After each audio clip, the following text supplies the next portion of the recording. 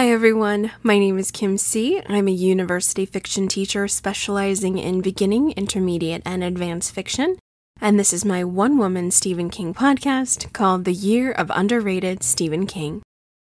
On this show, I prioritize the underexplored, under-reviewed, under-discussed, and downright underappreciated Stephen King works, but every now and again, Kim C. and her social butterfly nature loves to knock on doors and see who can come out to play.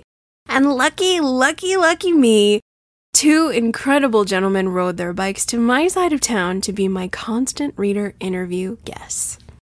Coinciding with the recent and rare blue moon we just had, this is a very special blue moon double episode release highlighting not just one, but both hosts of the Kingslingers podcast, Scott Daly and Matt Freeman. Yeah, you guys, I'm freaking out. I've been freaking out for weeks knowing that this was happening. That it happened, and now I've just pressed the release button. I'm going to burst. I'm so excited you guys are with me today because this is amazing, pure and simple. I can't believe this is real life, and on the eve of King's new novel, Holly no less, the magic is absolutely palpable. Okay, composure. My first guest is half owner of the Doof Media Company and one half of the Kingslingers podcast, which is an incredibly brilliant Stephen King podcast where I go to be a student again. It's that good. But you know this. I digress. Mr. Scott Daly is a longtime King fan and has read and digested 98%, if not more, of King's written and screen-adapted work. He's a bona fide Dark Tower connoisseur who lured his college friend Matt into following the beam and cataloging the entire journey chapter by chapter. They are now in season 3 of their amazing show, and a few weeks back, Scott sat down with me for the best interview in all of Midworld. I was so nervous and excited that I completely forgot to introduce Scott properly at the start of the episode, so I hope this makes up for it. Let's get it, guys. Welcome Scott Daly from Kingslingers to the show.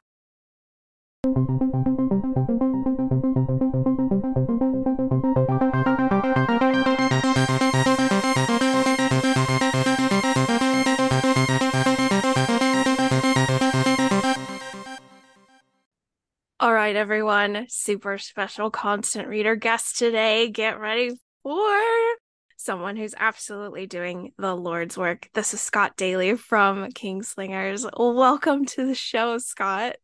Thank you so much for having me. I'm so excited. Oh my God, me too. I always feel this is like the roller coaster drop, and I'm like, this is happening. Any opportunity to nerd out about Stephen King for a couple hours is what I'm gonna happily jump on. Same Z's. So thrilled to have you here. I'm a huge fan of what you and Matt do, so this is just amazing.com. We are going to jump in with some constant reader questions. I might popcorn around a little bit. Sure. But let's start with the very first question we must all reflect on at some point, and that is the very first Stephen King title you read, and how old were you? Oh man, this is such a tough one because I feel like I have like 6 conflicting memories of this. I think I've gotten it down to what I think is the actual correct first story, and I think it's my dad not really into horror at all, like never really read horror books, but my mom like loves it and would read them constantly. And so all the Stephen King books in my house were my mother's. And I, as a really little kid, I really didn't read them. I was just always kind of fascinated by the covers, which I feel like is a story that like every Stephen King fan says, that like as a kid, they were just fascinated by the covers. But I think I've worked out the timeline. I was about 11 years old, and it was right when Desperation and the Regulators came out. And for whatever reason, 11-year-old me was just endlessly fascinated, not just by the covers of those two novels, but by like the concept of layering two novels with two different authors on them next to each other and seeing that cool image where King is playing up the fact that he's written a Bachman book while everyone knows that he's Bachman. And so for whatever reason, I picked up one of those too. And so the first King book I read was a Bachman book called The Regulators, which is a wild thing, and it's a very wild book. It's a very wild book to be your first Stephen King experience. But it was also like I never really read like an adult book before. I'll call it that. You know what I mean. And I was kind of just fascinated by it. And from there, I didn't read The Dark Tower till a little later, but from there I, spread out and then explored other King books. I think it was probably one I read not too long after that because I remember I was older than the Losers Club, but not too much older. So I was probably like 13 when I read it for the first time. But yeah, no, it was Richard Bachman's The Regulators. And I don't even think I read Desperation right after that, which you think I would, but I don't think I did.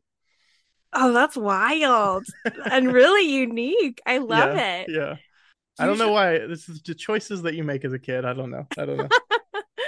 I love it. Yeah, I was obsessed with the Misery cover, the Mm, 1986 yeah, original. I would yeah. look at that as a little kid all the time, just fascinated by it.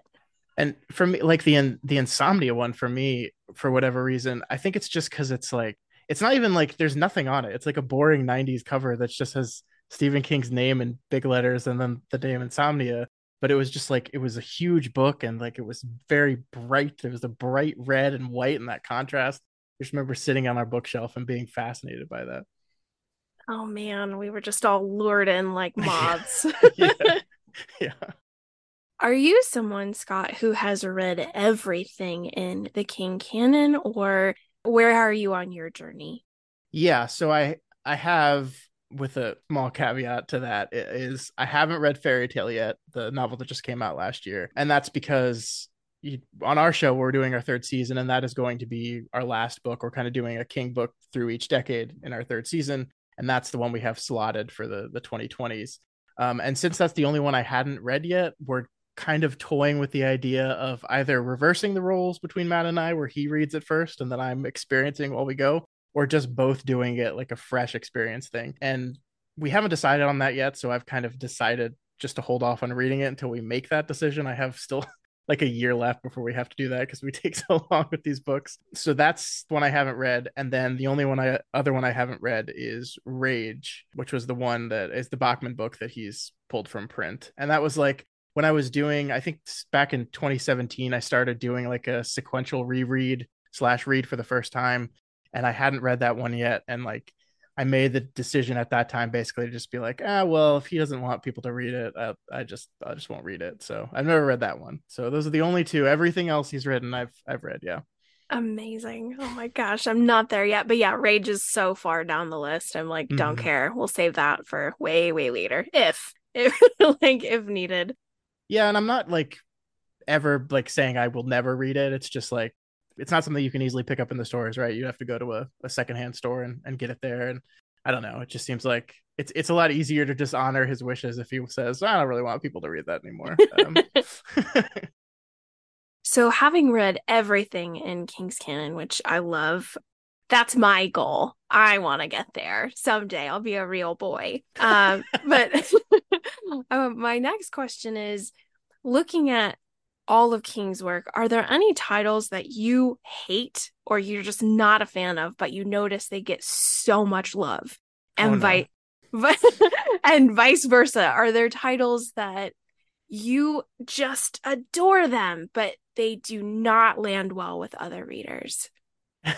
this is gonna this is gonna get me in trouble. No, there's been a title that has gotten like very popular recently, or at least in my estimation recently, amongst like the King content creation community, and that is Stephen King's Revival, which is a book that I don't love, and the people that love Revival are very passionate about it. So I'm scared. I'm scared of what they'll say to this, but I think it's a decent book with a killer ending, and that it's like the poster child of like land the ending and people will forgive you for everything because it has an incredible, wonderful ending that I love so much. And then like the rest of the book is just it's good. It's not great. Like I wasn't blown away with the book until the ending, and so that's kind of the one that I feel like when I feel like I hear people discussing Revival, I just kind of hide in the corner and don't say anything because I don't want to take anything away from him, but I just think it's a good book with a killer ending. That's all it is for me.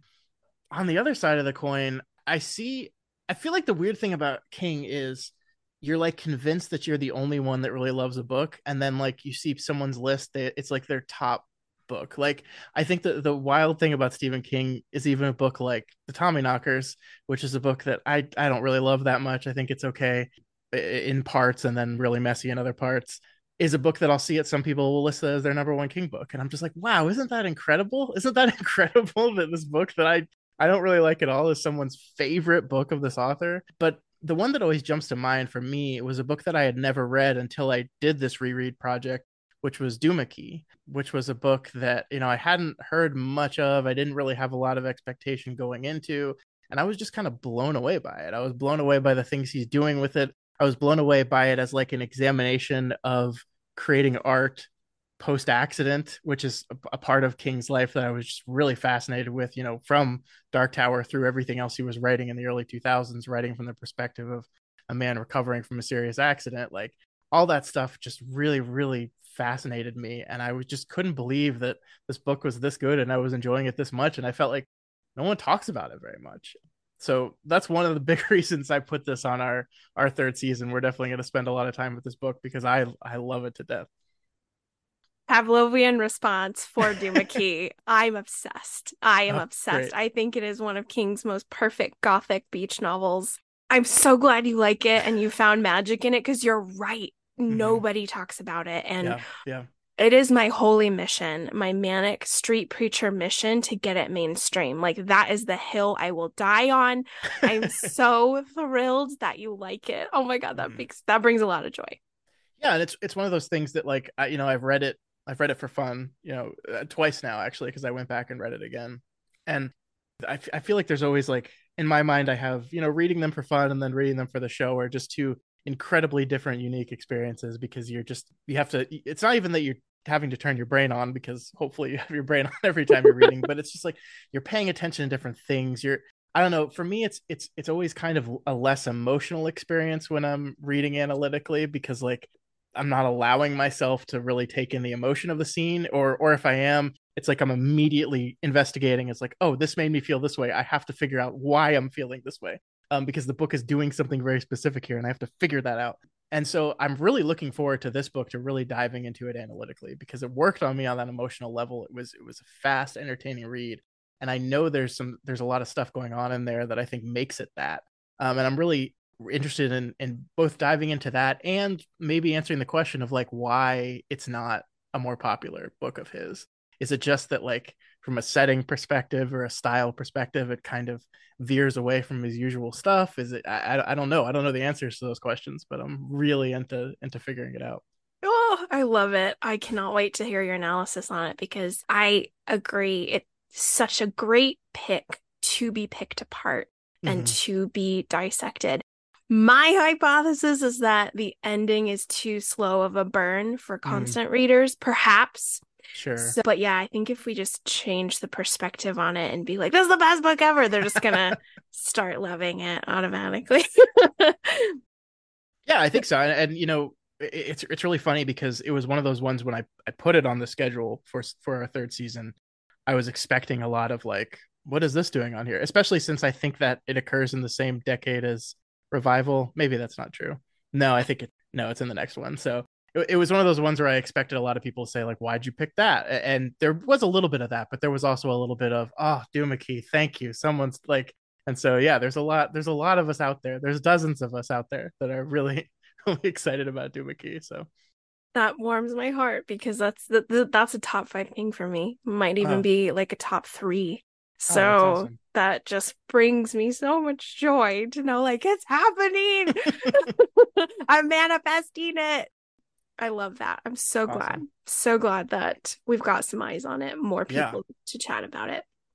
My next question is asking about particular characters in the King canon, like our little buddy Danny Torrance got a sequel with Dr. Sleep. Is there anyone who you feel is deserving of a sequel or a prequel or greater spotlight? Kind of like our girl Holly Gibney. Who would that be for you? Oh, that's a really great question.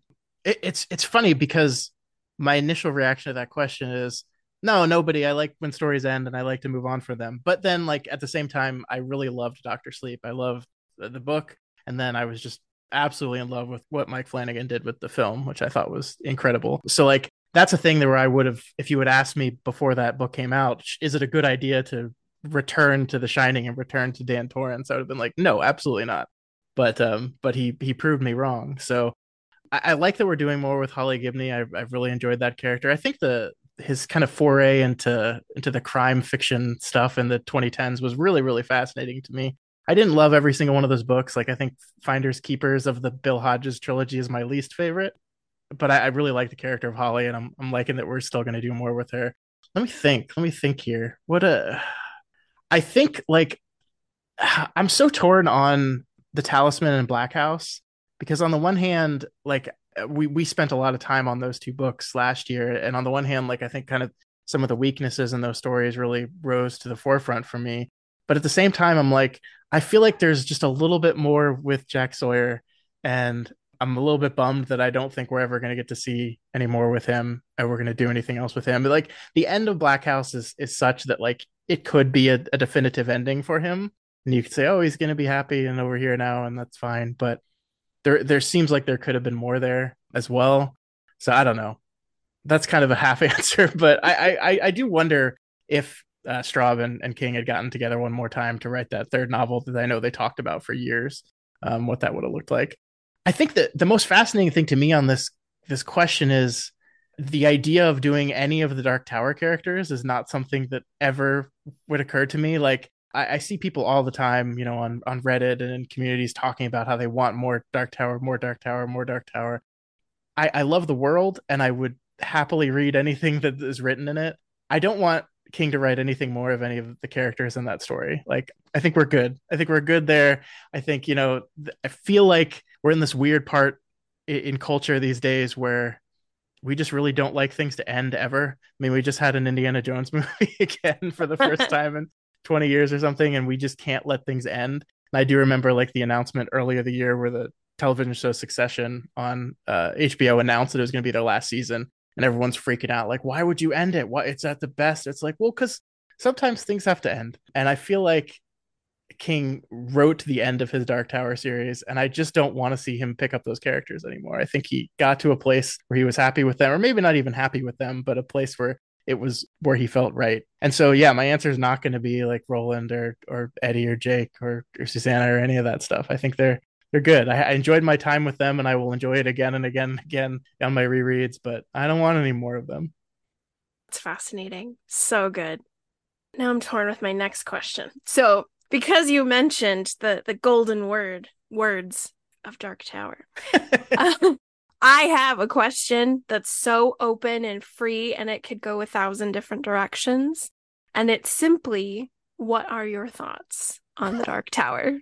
It's it's a masterpiece. It's a messy masterpiece, and those are my favorite kinds of masterpieces. Like, I don't think I'm not sure if I would ever like call it as a series like the best written stuff King has ever done, which feels like it's a dig at it, but it's not. It's this thing. I think one of the things we used, one of the words we used a lot was it's an amalgamation of his career, but it's not just of his career. It's like it's an ode to the concept of storytelling and to the idea of myth making, and like it's this huge thing that spanned his entire life up until 20 years ago. And so it reflects every spot along his journey through life is reflected in these stories. And so, you know, there's a lot of people that really, really love the first few entries and then like it less as it went along. And like from like a strict narrative propulsion storytelling perspective, I get that. Like, I think the drawing of the three is such a propulsive, like young, gripping King novel that just grabs you from the first and doesn't like I get like that's a great book. I really love The Wastelands too. I love Wizard and Glass for, you know, 1,000 different reasons. And then, you know, the last three books change a little bit. They do. They're different, but they're different to me in such fascinating ways because he had this experience that changed him fundamentally, and then he put that fundamental change into his story, and so it starts as a story about a man struggling with addiction, and it becomes a story about a man struggling with their mortality. And it can be both of those things at the same time. And the beauty of it, I think, is they can layer on top of each other in really fascinating ways. I'm endlessly fascinated by it.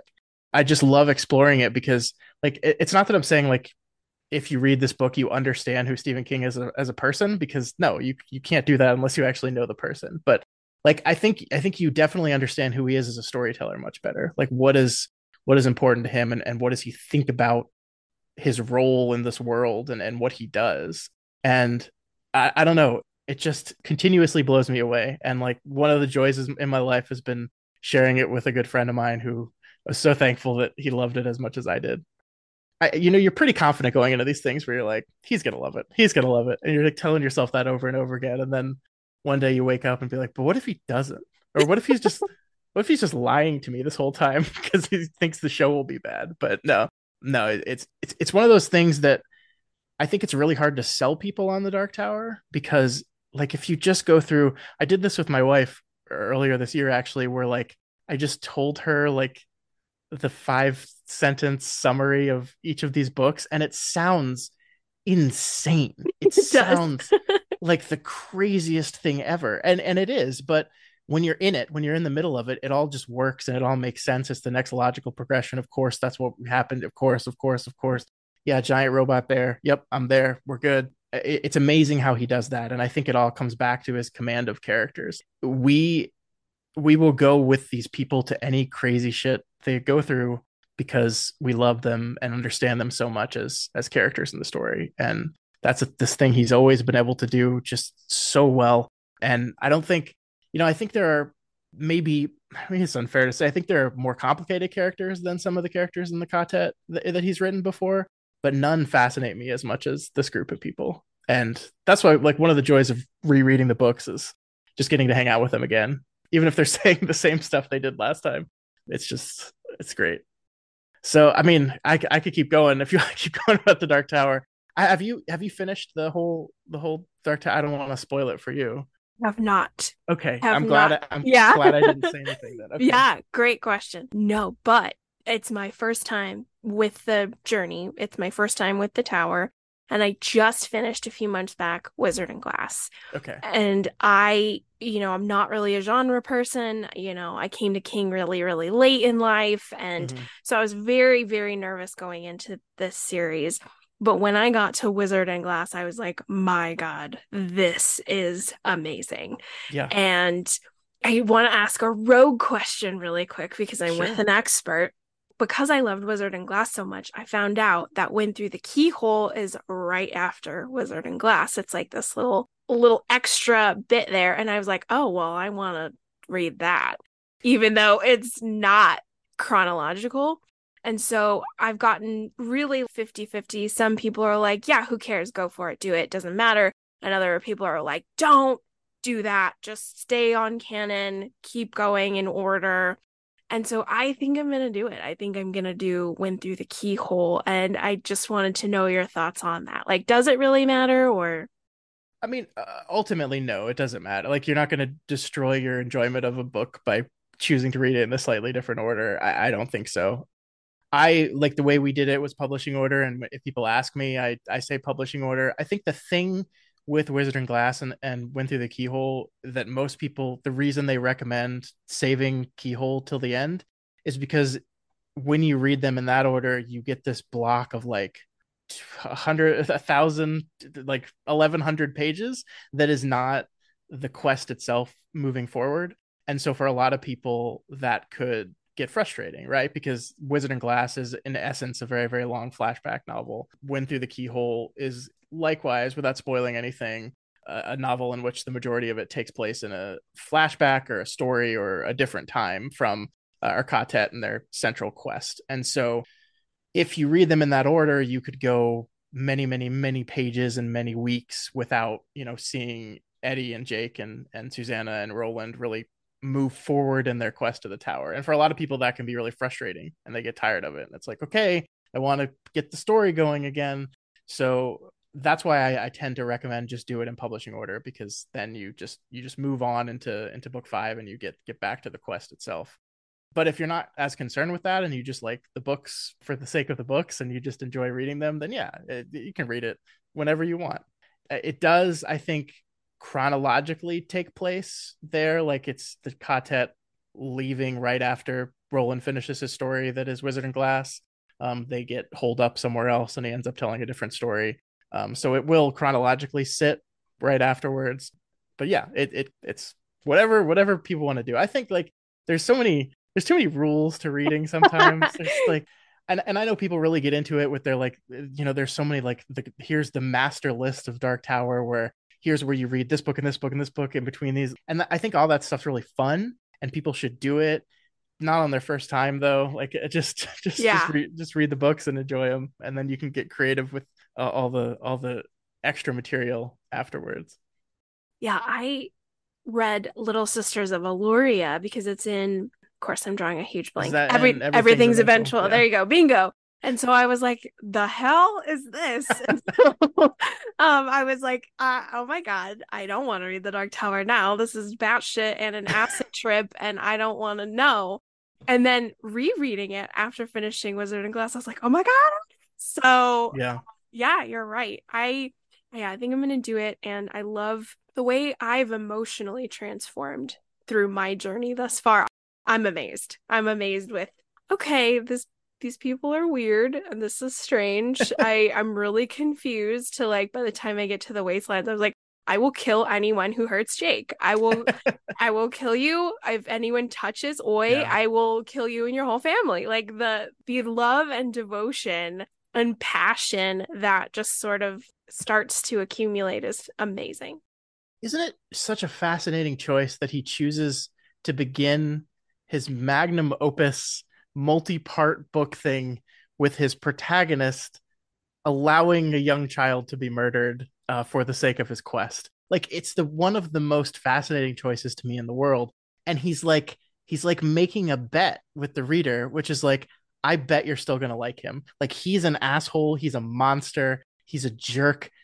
I bet you're still gonna like him. I bet I can make you still like him. And he's right. And it's one of the most fascinating things in the world to me that he pulls that off again and again and again. I love Totally. Roland, and yeah, the love that he instills in Jake through Roland and through just you, the reader, I think is just fantastic stuff. I love it too. I'm like, I don't get any of this, but I'm on board. That's the first book. The Gunslinger is such a weird freaking book, and Awful. I love it. I love it. I love part five. Part So five, yeah, I love. Yeah. it's so weird, it's so disjointed, it's so I mean like there's a lot of people out there that just say you can just skip it or No. yeah, which I don't agree with at all because Yeah. it has that important establishing thing of who Roland is as a person. I think is paramount to everything that King's doing with him as a character. But I mean, you can tell this is a very young Stephen King intentionally trying to like throw his voice in how he's writing. He's trying to do some more serious. I don't want to call it literary because the shit that happens in it is not literary at all.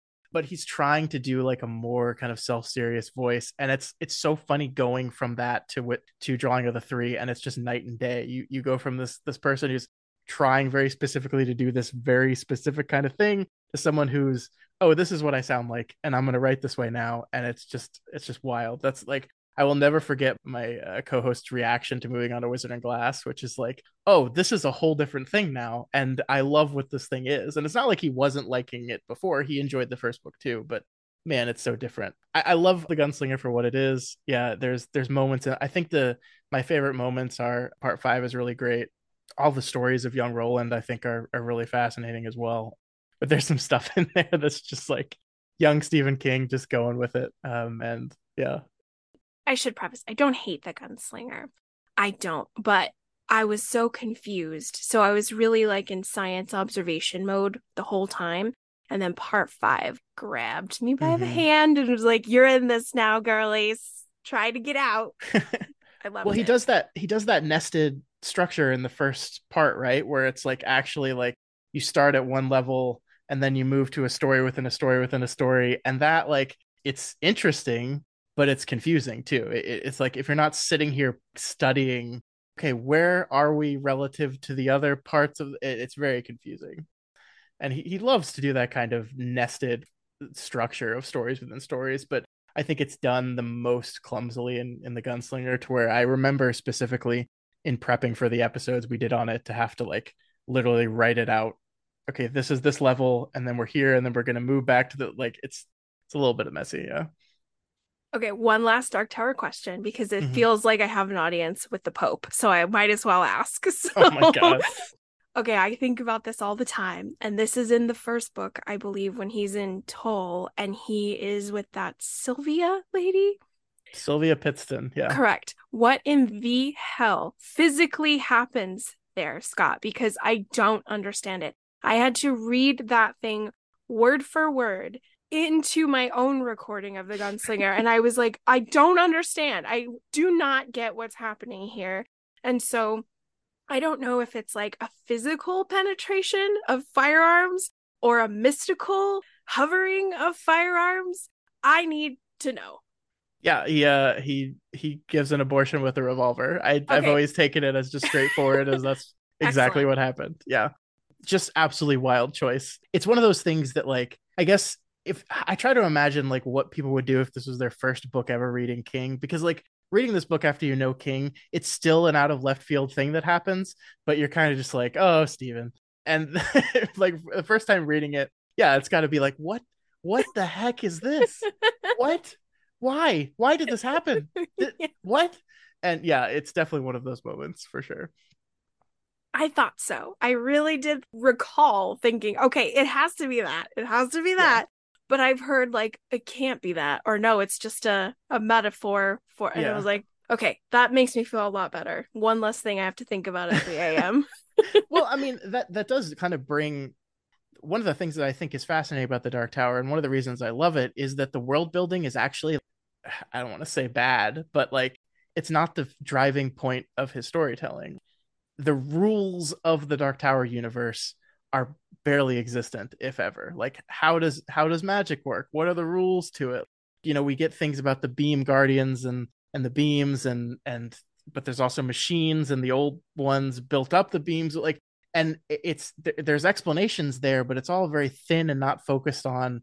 And it's just like for people that love world building, like for I think like the Brandon Sanderson fans out there that love your systems have rules and the rules are clearly defined, and then the story takes place within those clearly defined rules, it must drive people crazy because none of it makes sense. It doesn't. And I think I'm the type of reader that doesn't bother me. Like I love that. I actually don't want to spend too much time really defining and bordering on what the scope of the world is. So I don't mind it, but I can definitely see how that kind of thing would drive people crazy when they're like just even like a map of Midworld. There's ones that exist out there, but there's all kinds of weird inconsistencies. Like the one that everyone talks about famously in the drawing of the three is that he's just walking the wrong direction or the ocean's on the wrong side. And like I mean you can chalk all this stuff up to just an author making a mistake, but it's so much more fun if you go, well, or maybe it's some weird magic shit going on in this world. But that's one of the things I really appreciate about it as a whole is that he's never really tied himself down to being consistent with some very specific ideas of world building and mythology and stuff. It's just like he's going to pull it in when it makes sense and he's going to move away from it into something else when that makes sense. And the characters are compelling to where that never really bothers me. I usually have radical acceptance with all things King, and I do a decent job of swallowing it, but I think I can let it not bother me. But every now and again, I'm always hungry for just a smidgen, like just a little more. Yeah, I get that. I totally do. I think sometimes it's better to want a little bit more than to get too much. Because I actually do think when King feels like he has to over explain some of the rules and boundaries of the stuff he's making up is when it gets almost a little too silly. I think Insomnia, which is a book I really, really like, is a great example of that, where it's a really fun book. And then we start having to like really try to process what are these little doctors and like how does this stuff actually work? And we have entire chapters where it's just these little guys like explaining the rules of the universe to our characters. It's like, okay, this is getting a little much for me. It's getting a little plotty for me. But no, I think I totally get why people get often frustrated because he builds these beautiful worlds and then there's just a big dark spot where he's like, just don't look there. It's fine. It's fine. It'll be fine. I do love that. Too little is better than too much. Yeah. So good. So good. My next question is in regards to your favorite Stephen King villain or villains. Okay. I think it has to be Randall Flagg. and I think it's just because King's created him as kind of, he can be a catch-all villain, where he can be some things in some stories and then a different thing in a different story. Like he's great as the walking dude, but then also in Eyes of the Dragon, he gets to be this very traditional fantasy wizard villain that I just love him in there. And the thing I love the most about it is you're like, are these the same guy or are they not the same guy? And that's another one of those King is never gonna tell you type questions. I've seen people say what they really want is like King to write a Randall Flagg novel that really fleshes out Randall Flagg.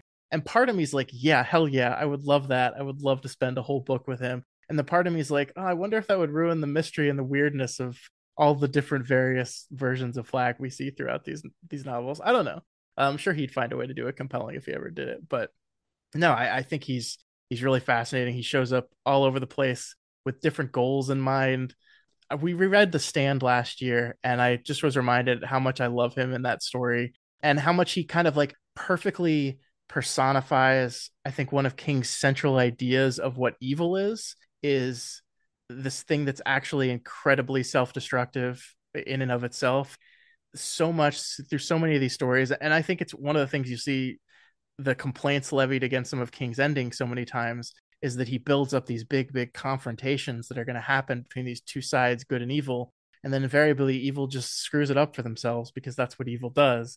And people usually see that as a letdown or disappointing, and I get that, but to me it's really fascinating. It's very this Tolkienian idea too. Like Tolkien was a big proponent of this idea that evil destroys itself, and I think King subscribes to that very much. Is that there's this inherent selfishness and greed and desire of evil will eventually eat itself. And that, I think that is Randall Flagg exactly. Like we see that in The Stand, we see that in Eyes of the Dragon, like this recurring beat of these characters that like just end up screwing it up for themselves. And of course, there's the work of the white and the side of good, like doing that, but often it's just those people standing and believing, and then in light of that, evil just kind of crumples. And I love that idea. I love that idea. I think that's a very comforting idea in the world we live in. I don't know if it's 100% accurate, but it's very comforting when you look at the world and you say, there's bad stuff here, but hopefully that stuff will eventually destroy itself with its own greed. Goodwill triumph. Yeah. I loved that so much. Like every word just sent me soaring. I too am a huge Flag girl, and it really just kind of happened subtly where I love the many-faced god. I love Hmm. the Hmm. transforming nature of him through time. I love immortal stuff, and I just love that he gets to be a different guy, but with the same agenda Hmm. every time.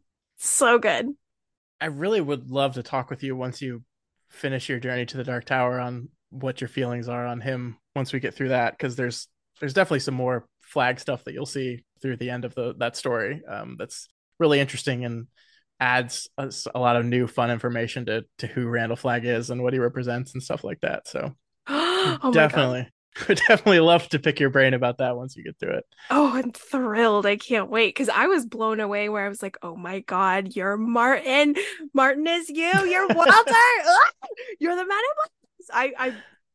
I was screaming up and down the halls of my home, just like I love it. Anytime I'm like, oh my God, Richard Faraday, just Yeah.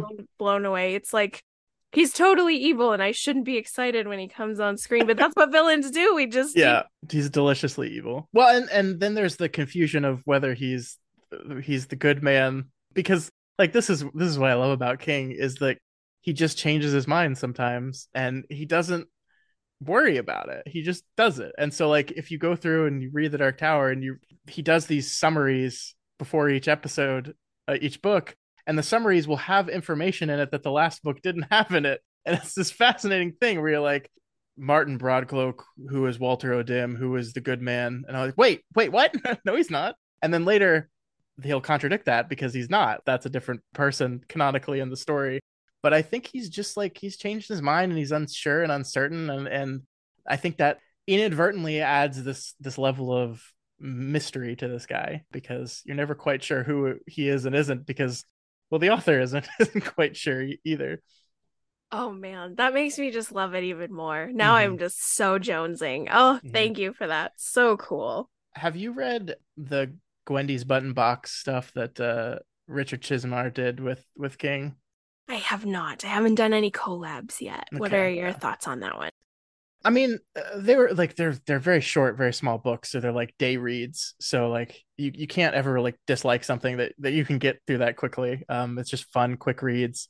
I mean, they weren't my favorite stuff. They have some flag stuff in them, which is why I bring them up. But Oh my God. Okay.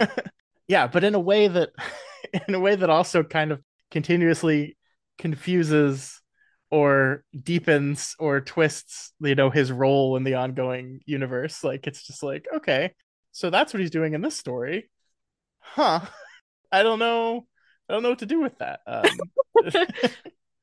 Oh, I love it because I thought I had him figured out. I was like, okay, I'm pretty sure you're just a New Testament demon, and we're just gonna let you be that. You just change your face, and your goal's the same is to destroy, destroy, destroy.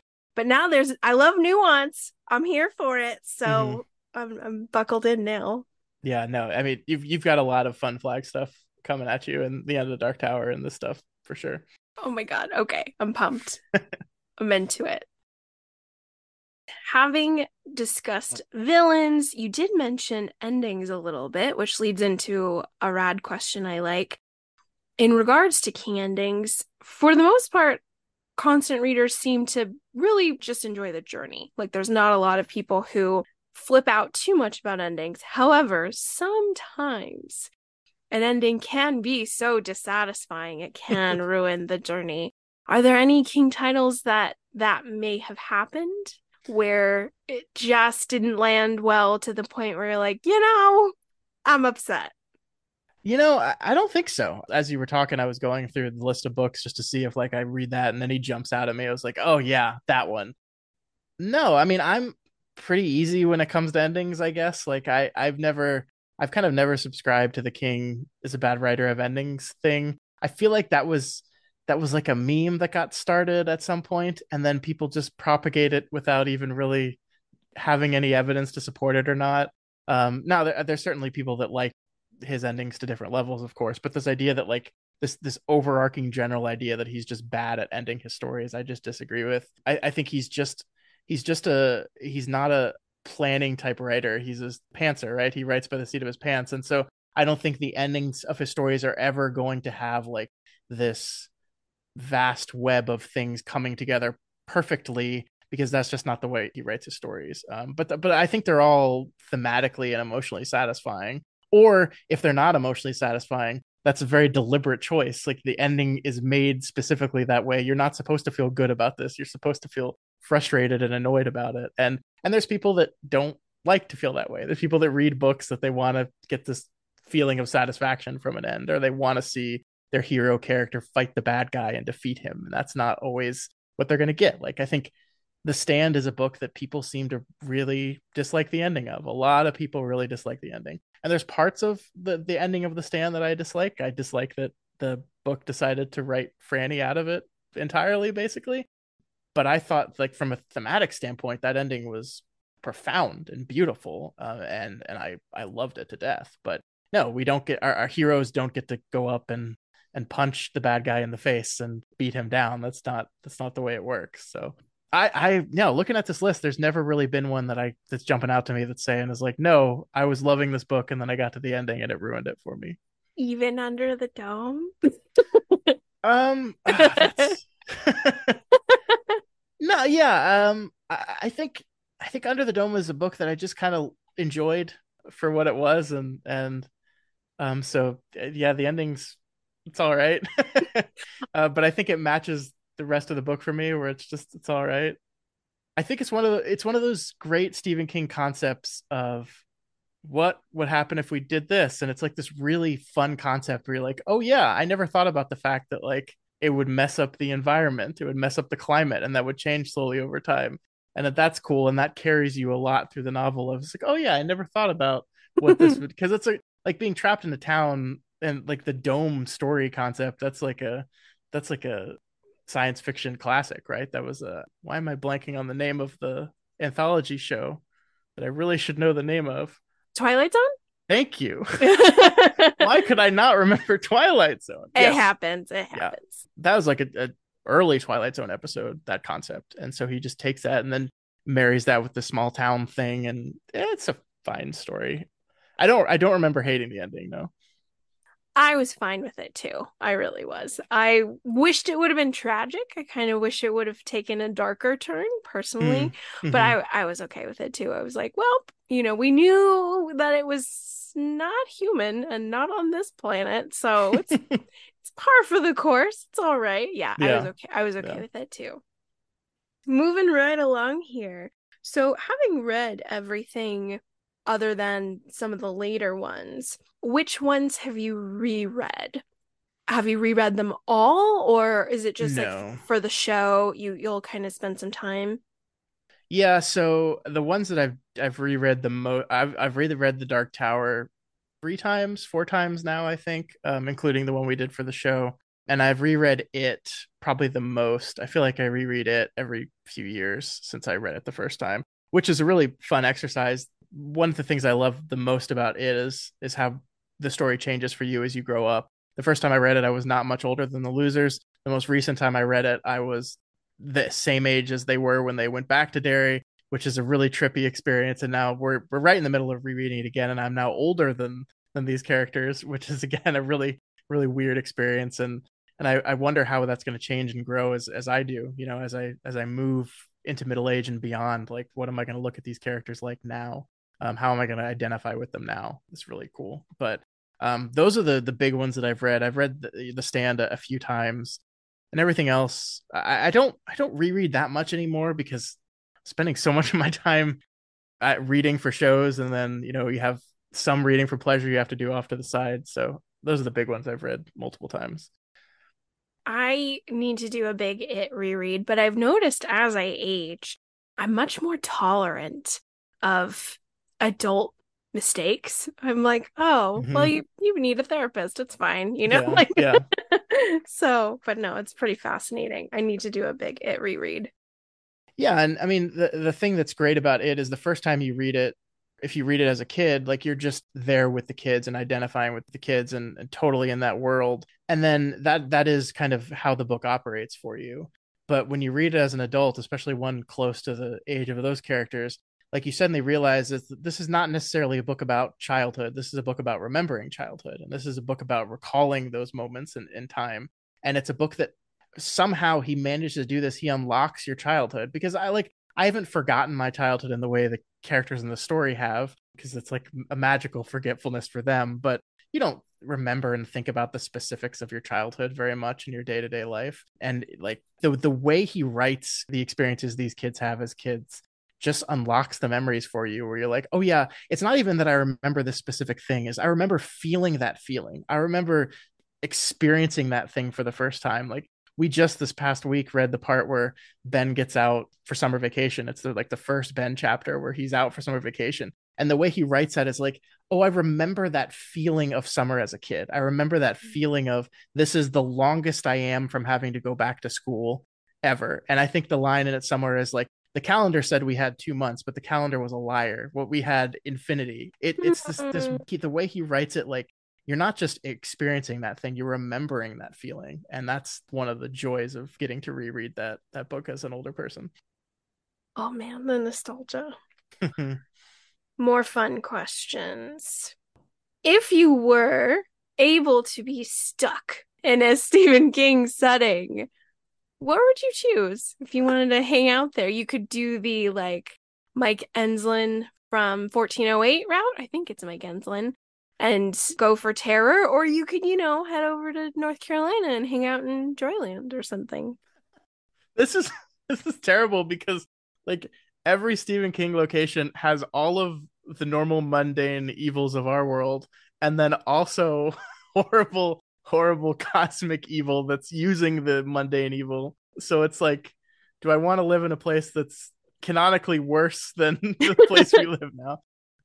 Gosh, I don't know. I mean, since we said Doomakey, I think living out there would be pretty great. I would probably steer clear of the house for a lot of reasons, but I mean, like, there's part of me that's like that wants to answer Castle Rock, even knowing what Castle Rock is and the things it goes through and all the things that go down there. But there's part of me like I think that's the fascinating thing about how King writes small towns is that he's relentless about how terrible they are, but like you can tell he loves them at the same time. It's this really fascinating almost contradiction where it's all he knew for a long time and he has this great love for it, but is also like, also these places suck. And so like even Derry is from the first page of that book very clearly made to be like, hey, this place is bad. It's just bad. And we learn very specifically what all the bad parts of it are. But then like he describes it, he goes through like this geographical lesson of what Derry looks like. You can't help but like fall in love with it a little bit too. And yeah, I like saying Castle Rock, saying Derry, saying all these terrible towns that I would never want to live in, but also I would kind of want to live in. Right? I love that. Very nice answer. Okay, kind of stemming back to readership. Mm-hmm. When you speak to non-King folk, people who are like, oh, I don't read horror, or I've never really read a Stephen King book, what's your process in terms of what do you recommend to them? Or do you just not talk to non-King people? I just tell them to move along. No, Yeah. that's a great question. And I'm kind of sort of going through this with my wife right now, who has never read a King novel at all. Oh, Not wow. not really into horror herself very much at all. Has watched some of the movies with me as we've gone through them, but reluctantly and begrudgingly. I think like starting with the stuff that people don't even realize is Stephen King is a great move. Like I think I really like The Green Mile. I think that story made me like openly weep the first time I read it, even though I knew what the ending was going to be. It's just like gets you there. I really love that book, and I think people have a lot of people have watched that movie and have no idea it's a Stephen King story, just similar to Shawshank.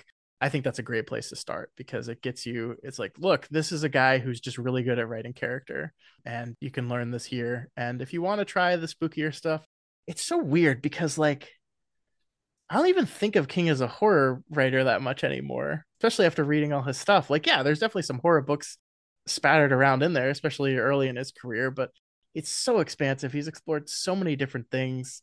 He's done so many different genres. It's really really limiting to just call him a horror writer, but that's the perception that everyone's going to always have. Like you go to a bookstore and every single book he's written is in the horror section, even if it makes zero sense for it to be there. But I think Green Mile's a great one to start with. I was trying to think of some other ones. I think if you want to do horror, I think Carrie's a really good one to start with as well because I don't know that's a smaller book. It's a quicker read, and I think he does like the epistolary style with Carrie, and I think that's one thing that the hallmarks of his style that he comes back to again and again throughout his career that I really enjoy. You really get a good sense of his style with Carrie, although it's evolving. I think Carrie he does the thing where he does the parentheticals mid sentence a lot, and he did that a lot in like his first decade of writing, and he kind of cooled off on that as he's gone on. But I don't know, I really like that style. It adds emotion to what you're reading. Like the interjection of thoughts always makes it feel less like you're reading and more like you're experiencing a story. So I like Carrie a lot. And The Eyes of the Dragon for kids, I think is the perfect one. So lovely, right? Oh my God, Yeah. I loved it. I thought it was such a sparkling diamond. Mm-hmm. My goodness. I just love his narrative style.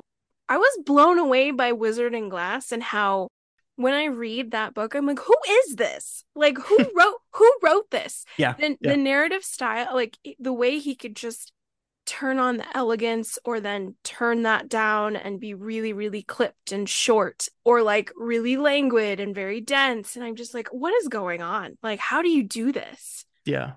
Yeah, I mean, like the Beatles' White Album is them kind of saying, "Hey, we're really good at music. Let's do every single genre of music in one album and prove to you we're good at this, no matter what we can do." And I feel like that's what King's been doing throughout his entire career. Like he spends a lot of time in a certain lane, sure, but he's not afraid to veer off wildly and explore different things and different tones and different styles.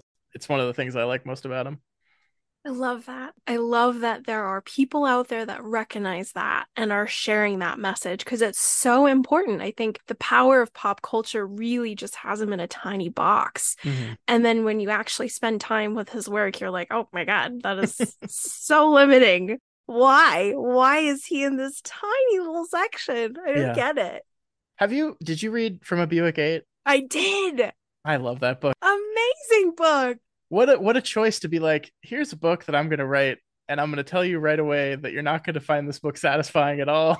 I'm not going to answer any questions you have, but I'm going to do it. Here we go. What a Right? choice.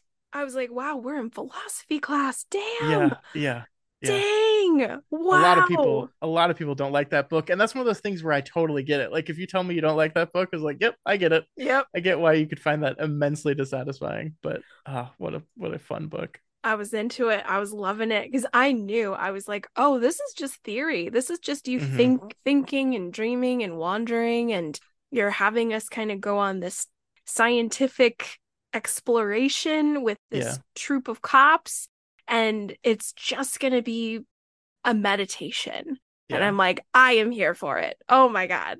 And again, as a response to his accident and his near death experience, right? It's one of those books that comes out of that experience, and you can totally understand how a guy wrestling with his own mortality and trying to seek answers to questions that perhaps don't have any answers just decides to channel that all into the story, and it's so fun to read it with that perspective. Totally. Loved it. I'm glad you liked it too. That makes me happy. But if you would have said Tommy Knockers was your favorite, we were gonna have words, Scott. Was that I think that was the one where King himself said that there's like a good 300-page novel mixed in there somewhere, and I think I Yeah, agree with him on that. Like there's a lot of really fun ideas in there when he kind of goes off and talks about all the different townspeople and their reactions to stuff. There's a lot of fun in there, but it's just so long. It's just so stretched out. It's just such a mess. I really wanted to like it. I really did. There was a hot minute where I was debating putting like one of King's most controversial novels on our list for season three. I was like, oh, it'd be fun to talk about one that most people don't like. And then I was like, I don't want to talk about this book for 8 weeks. I don't want to do that. That sounds miserable. Like it'd be fun to talk about like once and talk about the ways it doesn't work. But yeah, no, that wouldn't be fun. So no, I grudgingly kind of respect that there's a good story in somewhere in Tommy Knockers, but no, that's not a good book. No. agree. I love that main character, Bobby. Yeah. I think she's amazing. I think she's so progressive and cool, and I love how that novel starts. I love her relationship with Drunky Face. I forget his name. And yeah, there was some great potential in several areas, but then it just turned into a junkyard. Hmm. Like, I'm just gonna get in the car and go. I don't want to rummage anymore, King. But yeah, lots to appreciate. I was gonna say, if it was your favorite, I was like, I don't mean to yuck your yum, Scott, but we got problems. See, I think even the people that do list it as their favorite, like I've seen some people like we're running a discussion question this week right now that is tell us what your favorite Stephen King novel is, but give it to us in haiku format to be like Ben and it. And we've seen some Tommy knockers come in for that, and every time it is, people are prefacing it with, "Yeah, I know it's not a good book, but it was like one of the first books King books I've read, so it holds like powerful nostalgic memories for people." So I think even the people that really like it recognize it's lacking a little bit of something. I'll give it to you if it's nostalgic. You get Yeah. a free pass if it's childhood. Okay. But other than that, mm. I guess you haven't read Sleeping Beauties because that's you said you haven't read any of the No co-production collabs one. yet. Yeah, No yeah. collabs. Because I'm excited and I will, but I'm like, how am I gonna I mean, can you really tell like who's who? I think I haven't gone there yet because I'm like, this is gonna drive me nuts stylistically. Yeah, I mean, one of the confusing things about that actually is, and we really tried to dive into this when we were doing the Talisman, but basically from everything I've read, when Straub and King wrote the Talisman, they were like trying to ape each other's style. So like the parts that sound the most Kingian, you're like, okay, was that King writing or was that Straub trying to do King and vice versa? And I've read enough Peter Straub to be able to kind of recognize his style a little bit. It's a lot different from King's. And so there was definite moments where I was like absolutely 100% convinced like this is a chapter that King wrote. This is a chapter that Straub wrote. But no, I mean ultimately I don't think you can truly tell in that story. I think Sleeping Beauties is one of the ones he wrote with Owen, his son. It's not a bad book. It to me, I don't want to ruin your opinion of it before you've even read it, but to me, it felt like a book that was mostly written by Owen King, that his dad maybe helped out on. because there's a lot of fun ideas in there, a lot of them feel like Stephen King themes and ideas and stuff. It just didn't move. It was like, of all the books that I read as part of this reread slash read project, it was the one that took me the longest. Like, I think this book sat out next to my bed for like 3 months, and I would like pick it up and make a few pages into it and then just find something else to read. And I was never like actively disliking it. It just was never pulling me along. I guess I slap that with like a kind of Tommy Knockers esque is why I'm bringing that up. I got you. Good to know. Good to know. I could see that happening. Like, I write a paragraph and you write 70 pages. And I'm not a parent, but I would do something like that, I think. Alrighty. I don't know if you already have one of these priceless treasures, but if you had the opportunity to get a Stephen King book signed, only one, which one would it be?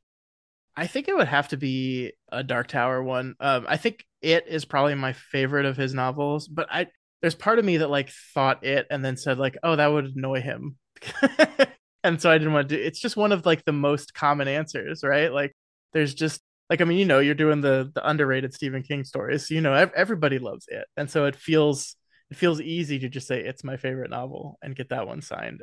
So I think it would probably be one of the Dark Tower ones. I think probably Wizard and Glass. Um, Yay!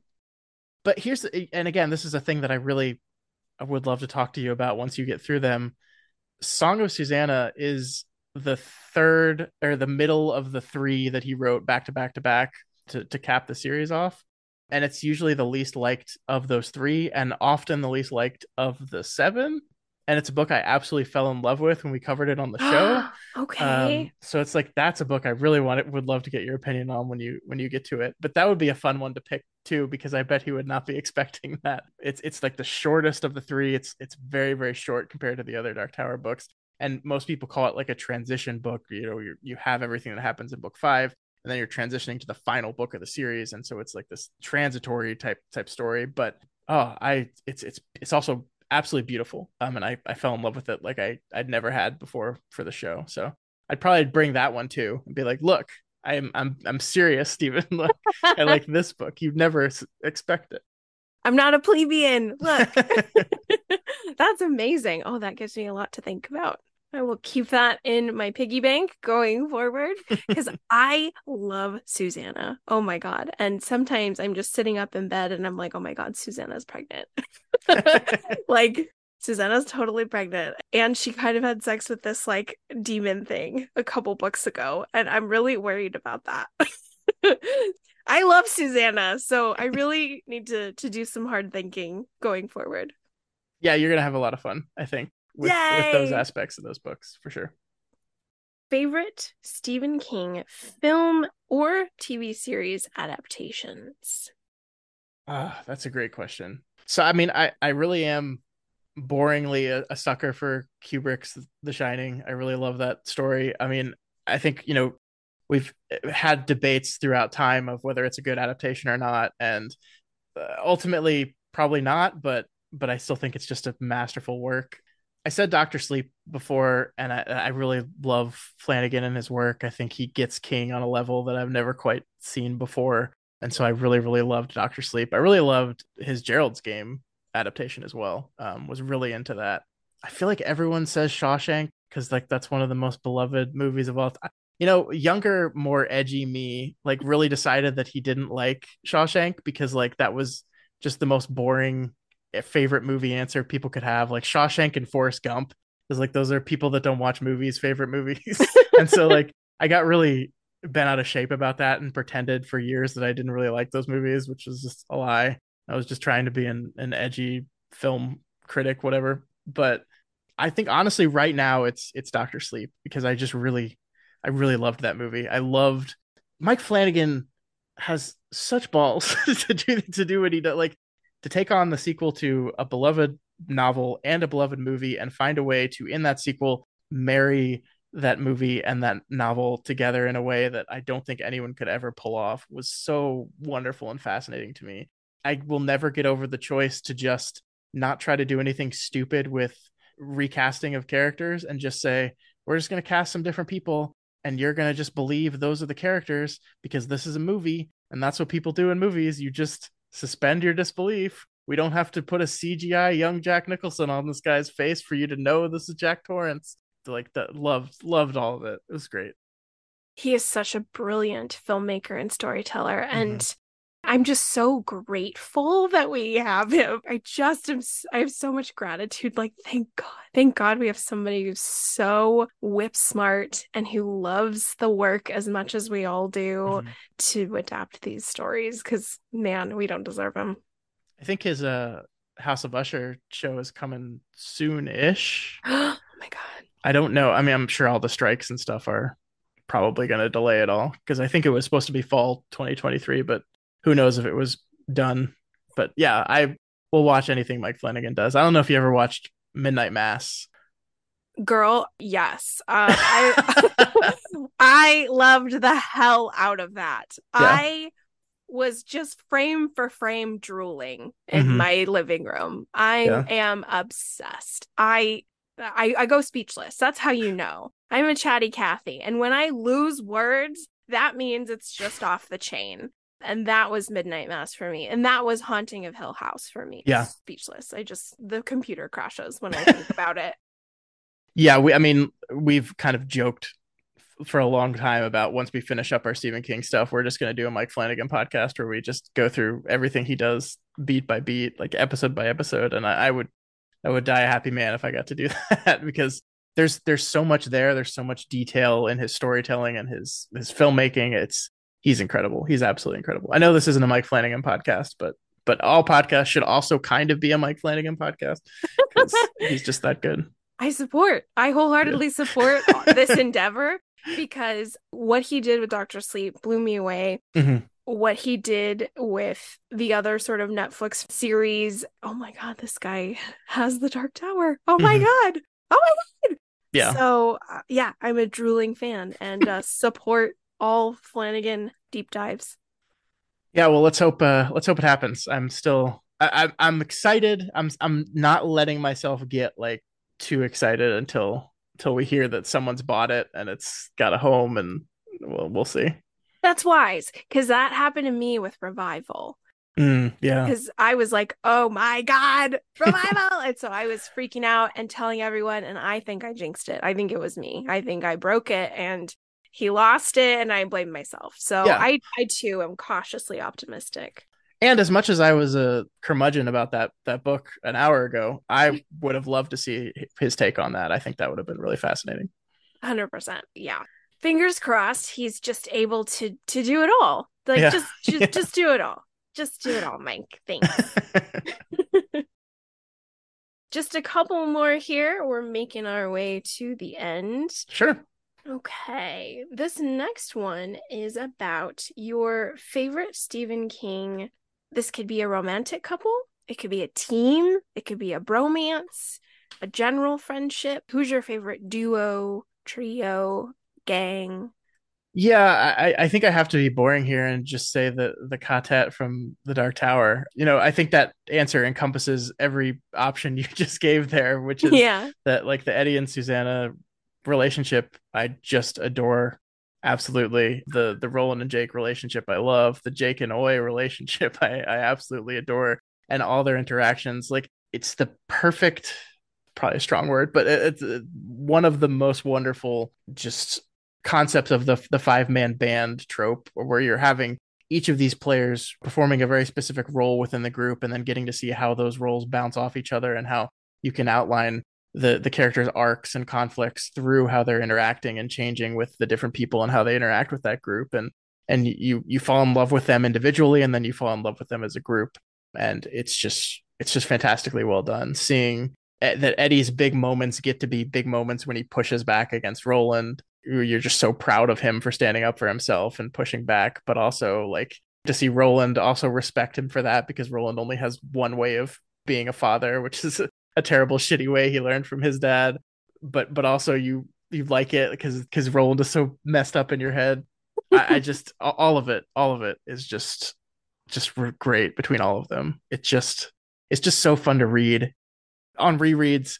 I've never enjoyed a book on rereads like I have on these because it's just seeing all those interactions again. It feels new every time. they're playing off of each other. So much of the Dark Tower is just those 4 or 5 people just bouncing off each other in dialogue, and it's so fun every time. Oh, beautiful. It really is a great improvisation that they all do. I love that about them being a band. It works so well. Beautiful. Two more questions. This one's one of my favorites because we've got some good ones, some crazy ones, some wild ones.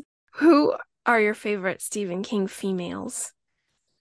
Oh man, I think probably recency bias because I'm reading it right now, but I think Bev would have to be up there. I love her so much. I mean, like the cool thing is on our reread, we haven't even really gotten to the stuff I love about her. Like it's literally just her introductory chapter where she escapes from her abusive husband and heads back to Derry. And even then, I'm just like, oh man, I love this character so much.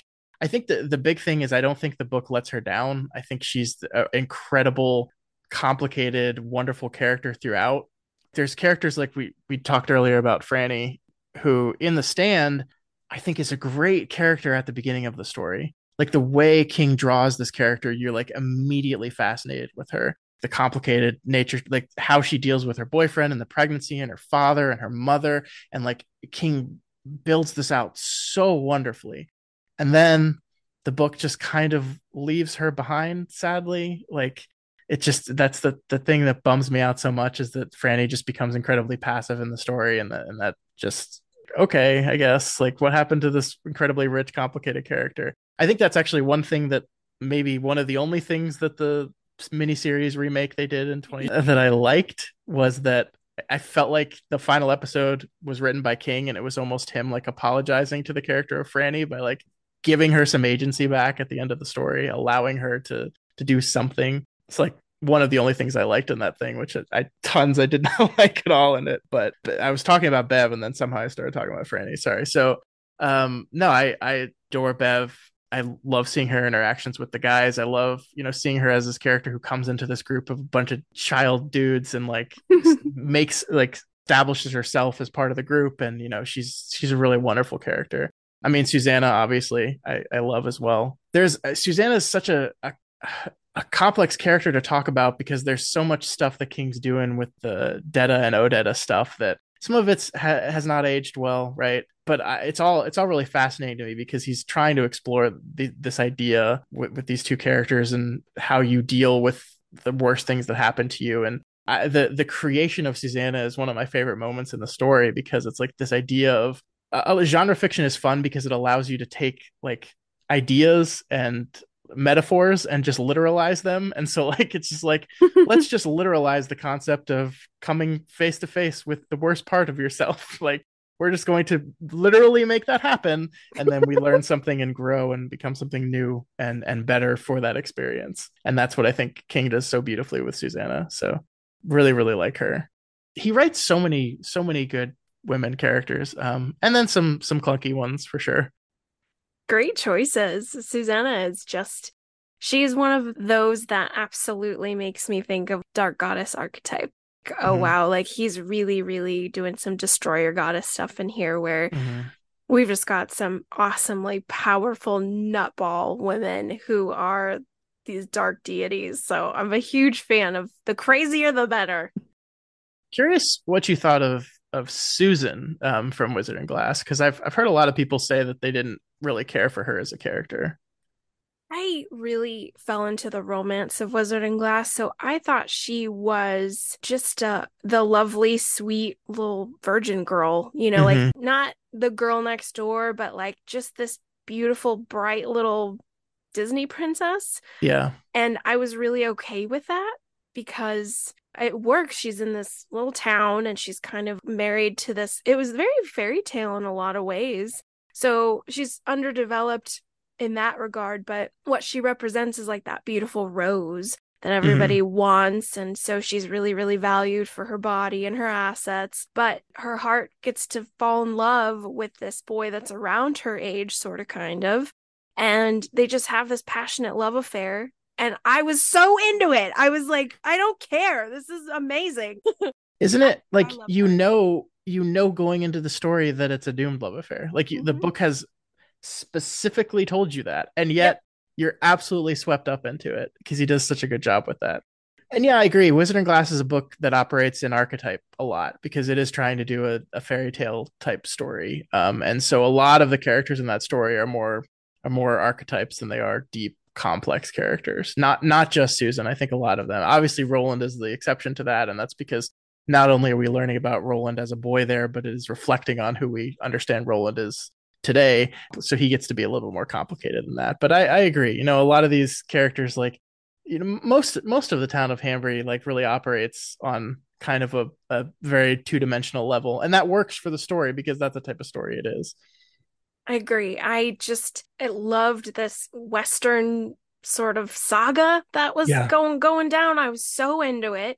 Mm-hmm. And I love that they have that romance that works so well. For me, I think I was really upset at the ending just because of Roland's choice. I get it, but I also lose track of how young he is. And I think that was Yeah. sort of a problem on my first read is he seems so mature because he's Roland and he's like the quiet, thinking, pensive guy in the corner you have a crush on. I'm so into that. I thought he was older. And then I was so upset with his choice. That's like, okay, sorry, Susan, bye. But I understand, like, this guy's really young. And Mm-hmm. the tower is this crazy huge thing, and you gotta let it go. It was romantic, but she's collateral damage and yeah, sad times, but Yeah. Well, and his life has reinforced that idea, right? Like all throughout his life, when put up against a hard choice and situation, it's always been sacrifice something you care about in order to get ahead. And so he's just been had that distilled in him. And so it's almost not even a choice for him. He just kind of makes it because of course he's going to. And that's his kind of his great sin, his great problem is that he continually makes that specific kind of choice. Yeah, it's great. It's tragic. Like the Charyu Tree moment still uh like breaks my heart every time. It's so beautifully written. yeah. I was dealing with every level of the grieving process. I was in denial. I was angry. I was so upset. I was so mad. I was so mad. And I was just getting angrier and angrier like the first 36 hours after I read it. And so thankfully, Kingslingers did such a beautiful distillation that I was like, my feelings are valid. My feelings are valid and Yeah, I'm gonna be okay. And I understand this tower thing. And this thing I just wasn't getting the all-consuming, swallowing nature that the tower revealed itself to Roland and like there that's it. That's it. He's gone. yeah. Roland's gone forever. Well, and it also serves like I love it as that, and I also love it as this idea that it is the thing that allows him to make every bad choice after that. Because once he makes the choice to sacrifice Susan to the tower, then crying off means that he sacrificed her for nothing. And so like it becomes this sunk cost fallacy thing where like he has to keep going. He has to let Jake go because every move to move away from that becomes, oh, I let this woman I loved die for no reason at all. And then I'm responsible for that. And so like this need for the tower to be something important, this need for his quest to be to save it and save the world is not just about the tower itself, but also about those choices he made and trying to validate those choices post fact. Oh, that's brilliant. That's so helpful and brilliant. That's huge. I'm gonna chew on that for a while. That's so because I'm pissed off. Yeah. I think I still am a little, and I'm really nervous for the quartet because they all love him so much. And I think they're all gonna die. That's just my hypothesis. I'm just preparing myself. They are all going to be sacrificed for this man's quest. And that sucks. I don't know if it's going to happen. I just have my hypotheses. Mm-hmm, And mm-hmm. I'm just like, you suck, bro. You make like nobody's worth dying for like that. What a main character, what a protagonist, right? That like that's the way you feel about him. Yeah, And yet you love him at the same time too. It's the 100%. wildest thing. Yeah. 100%. Like I too would go follow him Mm-hmm. if he was like, "Come on, get your stuff. Let's go." Okay, Roland. Okay. Here I come. I'm right behind you. And that's gross. I don't like that I feel like that. Yeah, but that's what King is so good at is like Yep. he's basically like I said he's making that bet and got the confidence in himself to know that it's going to work on you in that way. And to like, I think my co-host Matt like said he has this understanding of people's psychology that we've never quite seen in a writer before, that he just seems to know how people think and how people work and the decisions we make and why we make those decisions. I don't know. It's all really fascinating stuff.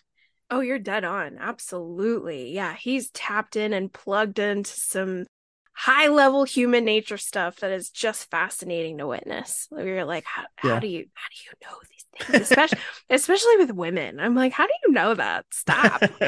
Get out of here. Like very, very advanced. And I'm like, Yeah. okay, interesting. So glad to have had this time to chat Dark Tower because these are deeply buried things that got to just come out and be like, oh, okay, I can breathe. My last question to round us out. Tell me your top 3 or your top 5 Stephen King titles. They can be short stories, they can be collections, they could be novels, whatever you want. What are the ones where you're like, all right, these are the ones on the shelf? Okay. Gosh, this is going to be so boring because it's going to be the ones everyone suspects, but um, it's definitely going to be it. It's up there at number one. I think Wizard and Glass would be pretty close behind that one. 11/22/63 is, I think, his modern masterpiece.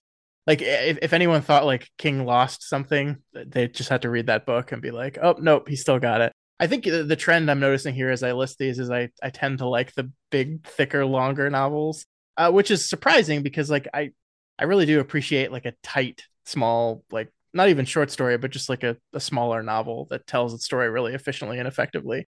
But and yet I keep going back to these incredibly big books that I like so much.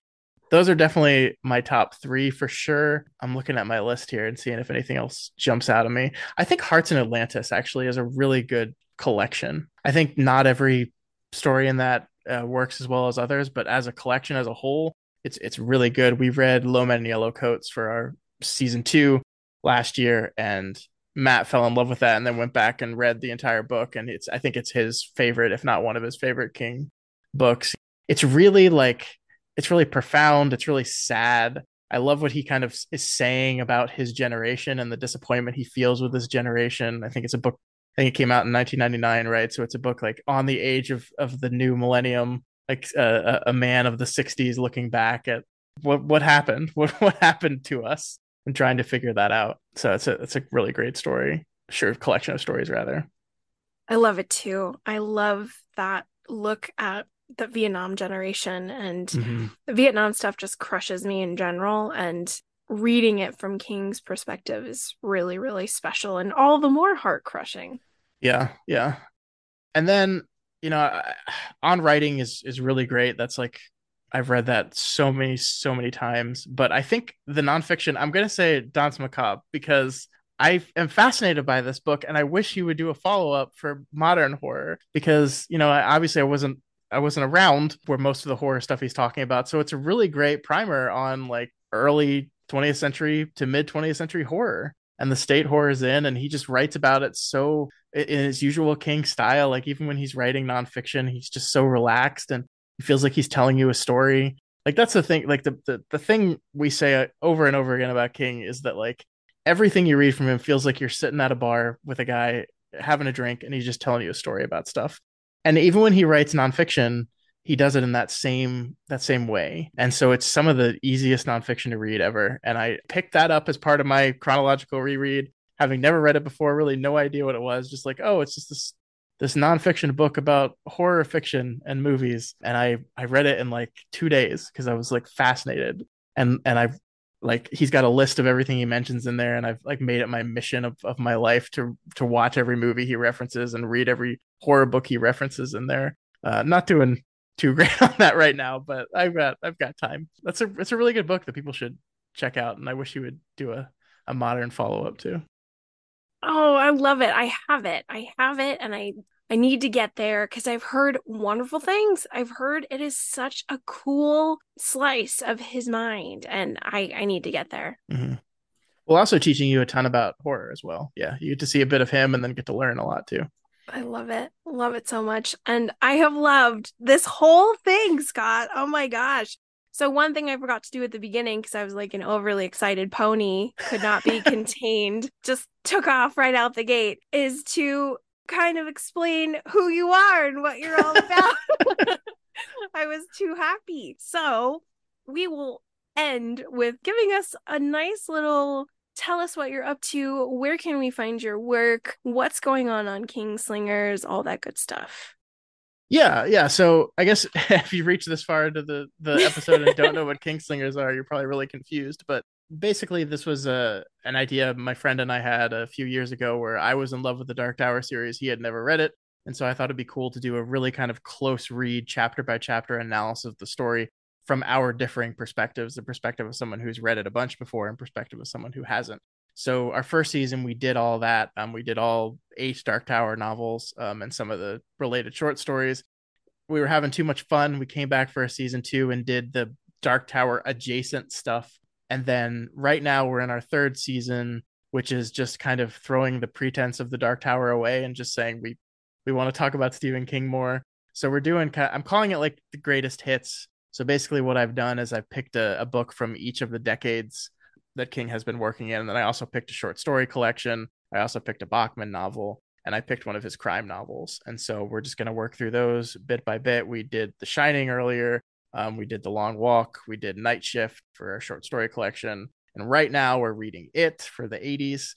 And we're going to move into the 90s and Desperation in like October or November, because our It series is like 19 episodes long. It's crazy. So yeah, I divide the books into like 70, 80 page chunks, which is enough to give you a lot to talk about, but not enough to where people feel like they have to read for hours and hours and hours each week.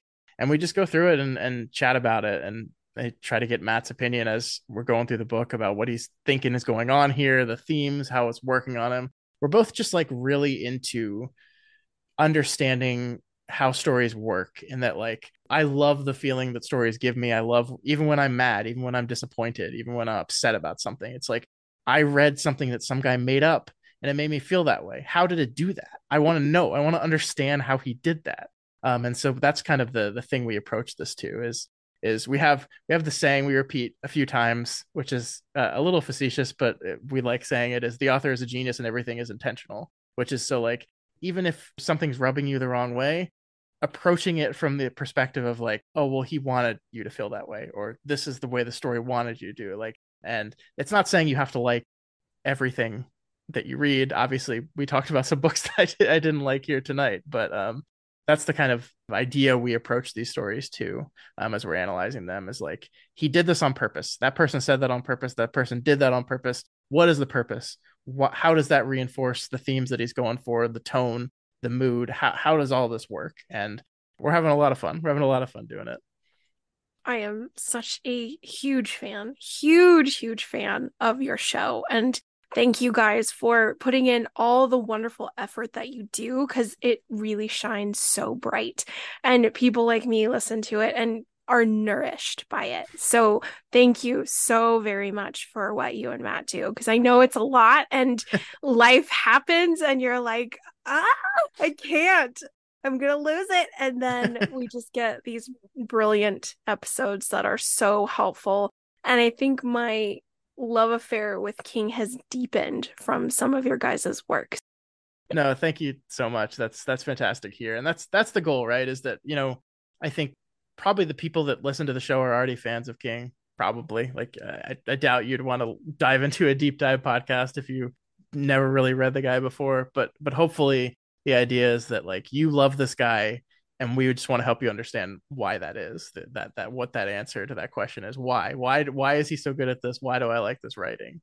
And it's really helped me. I mean, that's ultimately we're asking it for ourselves, right? We're not specifically to help other people. It's just like, I love this guy's writing and I want to know why. And it's been such a pleasure, and we're so glad people are enjoying it. Yeah, I started this little show just talking to my empty living room because I feel that exact same way. So it's so nice to connect with others who are doing the exact same thing. But Once more, thank you, Scott. Please come back soon. Bring your friend Matt. Tell him I Yeah, don't bite. absolutely. And we seriously need to have a conversation when you finish Dark Tower. I'm totally serious about that. We're gonna need to talk about this stuff. 1000%. I will blow up your life because I'm going to need to talk to somebody. I'm going to be like, excuse me, are you free at 2 a.m.? Because can I verbally process at whatever hour you're available? Oh man, I you're have in for thoughts. such a treat. Yeah. I'm excited, and it is an amazing journey thus far. It's bumpy. The first is Yeah. bumpy, but then by the time you get to Wizard and Glass, I'm in it to win it. I really am. Great, great. Thank you so much, sir. Yeah, no, thank you. This was absolutely fantastic. Take care. Bye-bye. Bye.